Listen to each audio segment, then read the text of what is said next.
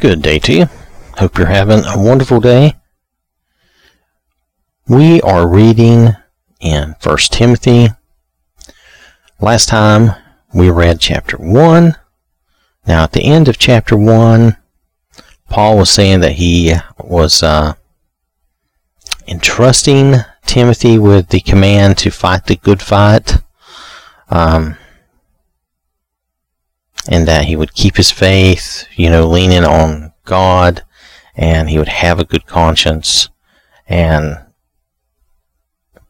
that is the gist of it. He says, "This command I entrust to you, in accordance with the prophecies previously made concerning you, so that by them you may fight the good fight, keeping your faith completely on God, and having a good conscience." So that's more exactly what was said. That's the end of chapter 1. Now we're ready to read 1 Timothy chapter 2, and I am reading from the Amplified Bible. "First of all, then, I urge that petitions, specific requests, prayers, intercessions, prayers for others, and thanksgivings be offered on behalf of all people, for kings and all who are in positions of high authority, so that we may live a peaceful and quiet life in all godliness and dignity. This kind of praying is good and acceptable and pleasing in the sight of God our Savior, who desires all people to be saved and to come to the knowledge and recognition of the divine truth. For there is only one God and only one mediator between God and mankind, the man Christ Jesus, who gave himself as a ransom, a substitutionary sacrifice to atone for all." So he gave himself as a ransom for all, "the testimony given at the right and proper time. And for this matter I was appointed a preacher and an apostle. I am telling the truth, I am not lying when I say this, a teacher of the Gentiles in faith and truth. Therefore I want the men in every place to pray, lifting up holy hands without anger and disputing or quarreling or doubt in their mind." So he wants us all to pray. Now, lifting up holy hands, that must have been something they did, lifting up their hands, and that's something people still do today. I think that's just an example of worship and praise. But without anger. I think the important things to see here are without anger, and without disputing, without quarreling, and without doubt, knowing that when we pray to God, that He hears us and that He answers us. So, and also, if you'll notice, when we go back and look at the beginning of how he started here, he was urging that prayers, intercessions, that's a different intercession. I'm going to have trouble with that. Intercessionary prayers, where you're praying for others, and thanksgiving. Well, he's saying that we should be offering this on behalf of all people, and for all of those who are in authority, because we have a tendency to be resentful of those in authority. Let's just be honest. We do. We're human. For some reason, we tend to resent those in authority, so we should pray for them, to help them, that God would lead and guide them. And he says why here? So that we may live a peaceful and quiet life in all godliness and dignity. So we should pray for all of our leaders, especially the ones you maybe don't like or don't agree with. You should pray more for them so that we can continue to live our life in godliness and in peace. And he says this is pleasing in the sight of God. And God, he says again, I've noticed this verse before because it's meant a lot to me in my life. God wants all people to be saved and to come to the knowledge of Him, to recognize the truth in Jesus, that there is only one God, only one mediator, and that is Jesus. So, alright, and I'm going to move on down now, and we're going to continue on with verse 9.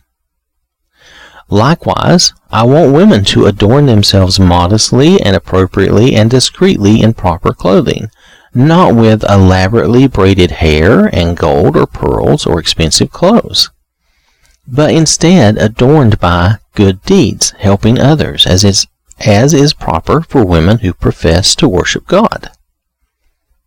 Now, notice here, he's not saying that he wants women to not dress nice or not look good. He's just saying that the more important adornment, what's more important, is that you be adorned by your good deeds. In other words, people, you do, how do I say this? I'm trying to say this right, and I don't want to say it the wrong way. What's really important is the good things you do in your life. Not that external appearance of how you look, but it's how your heart is, and that shows whether you realize it or not. Even when you quietly go about doing these good deeds and you have this kind heart and you do these, that shows to people in a way that all your fancy clothes and your jewelry and all that does not. All that is superficial, external adornment, and it's not very meaningful. It's really not meaningful at all if you think about it, except maybe for the only thing that really has meaning is the wedding ring has a meaning to us in our society. In societies in the past, actually, some jewelry basically, now look, don't get mad at me, but some jewelry basically said you were a slave, you were owned if you had certain piercings like in your ears or in your nose. No, I'm not trying to be rude or crude. I mean, truthfully, that could be an indication of ownership. Same with tattoos. So, just saying. That's just something to be aware of. That doesn't mean you can't wear jewelry at all. That doesn't mean that. Just, things change in society over time. So, but I do want you to be aware of that. It's something to know about. All right. So the inward adornment of the heart and the kind deeds and the love you show others, that's what's more important. And that's what he's getting at. And you should dress modestly. You shouldn't, you shouldn't dress skimpily, scantily, in public. Now, in private with your spouse, that's all. We're not even talking about that at all. He's not addressing that at all. That has nothing to do with anything. You should, y'all should be man and wife and enjoy that. So that has nothing to do with this. This is totally, like out in public. You don't want to have things, you don't want to be showing everything. You don't have to go to I forget the name of the dress that some of the Middle Eastern people do, but you don't have to go to is it a burqa, where you're completely covered head to toe and maybe you have an eye slit and that's it. You don't have to go to that extreme, but still modestly and not be showy and, all that is also important. All right. So we're going to move on. Verse 11, a woman must quietly receive instruction with all submissiveness. I do not allow a woman to teach or exercise authority over a man, but to remain quiet. And this says in the congregation. So I'm assuming that this is in reference to at church, kind of. And he says here for his, he says this is why. He says, for Adam was formed first by God from the earth, then Eve, and it was not Adam who was deceived, but the woman who was led astray and fell into sin. But women will be preserved, saved, through the pain and dangers of the bearing of children, if they continue in faith and love and holiness with self-control and discretion. All right. I imagine that this, nowadays especially, is quite controversial. We do need to remember he's talking to Timothy, who is in Ephesus, and Timothy's focus is in Ephesus. Now, Ephesus, I hope I remember this correctly, I do believe I am, is definitely in a Muslim world town. At least, they would be on the west coast of Turkey. So, as you might imagine, even though Islam was not around at this time, okay, Islam did not exist at this time, So I'm not sure. I was going to say this might have something to do with Muslim, but I forgot. Islam, that whole religion was not around at this time. So I'm not sure exactly if there was some special issue going on that Paul was trying to make sure that he addressed with Timothy and that Timothy understood. But there are things here that people, I think, have taken incorrectly. Now, here he says, I do not allow a woman to teach or exercise authority over a man. Now, if we take that point blank, totally literally, then basically, according to Jewish tradition, once I turned 13, I would never allow any female to teach me or have any authority over me. Now, just think about that for a moment. How many of our high school teachers are women?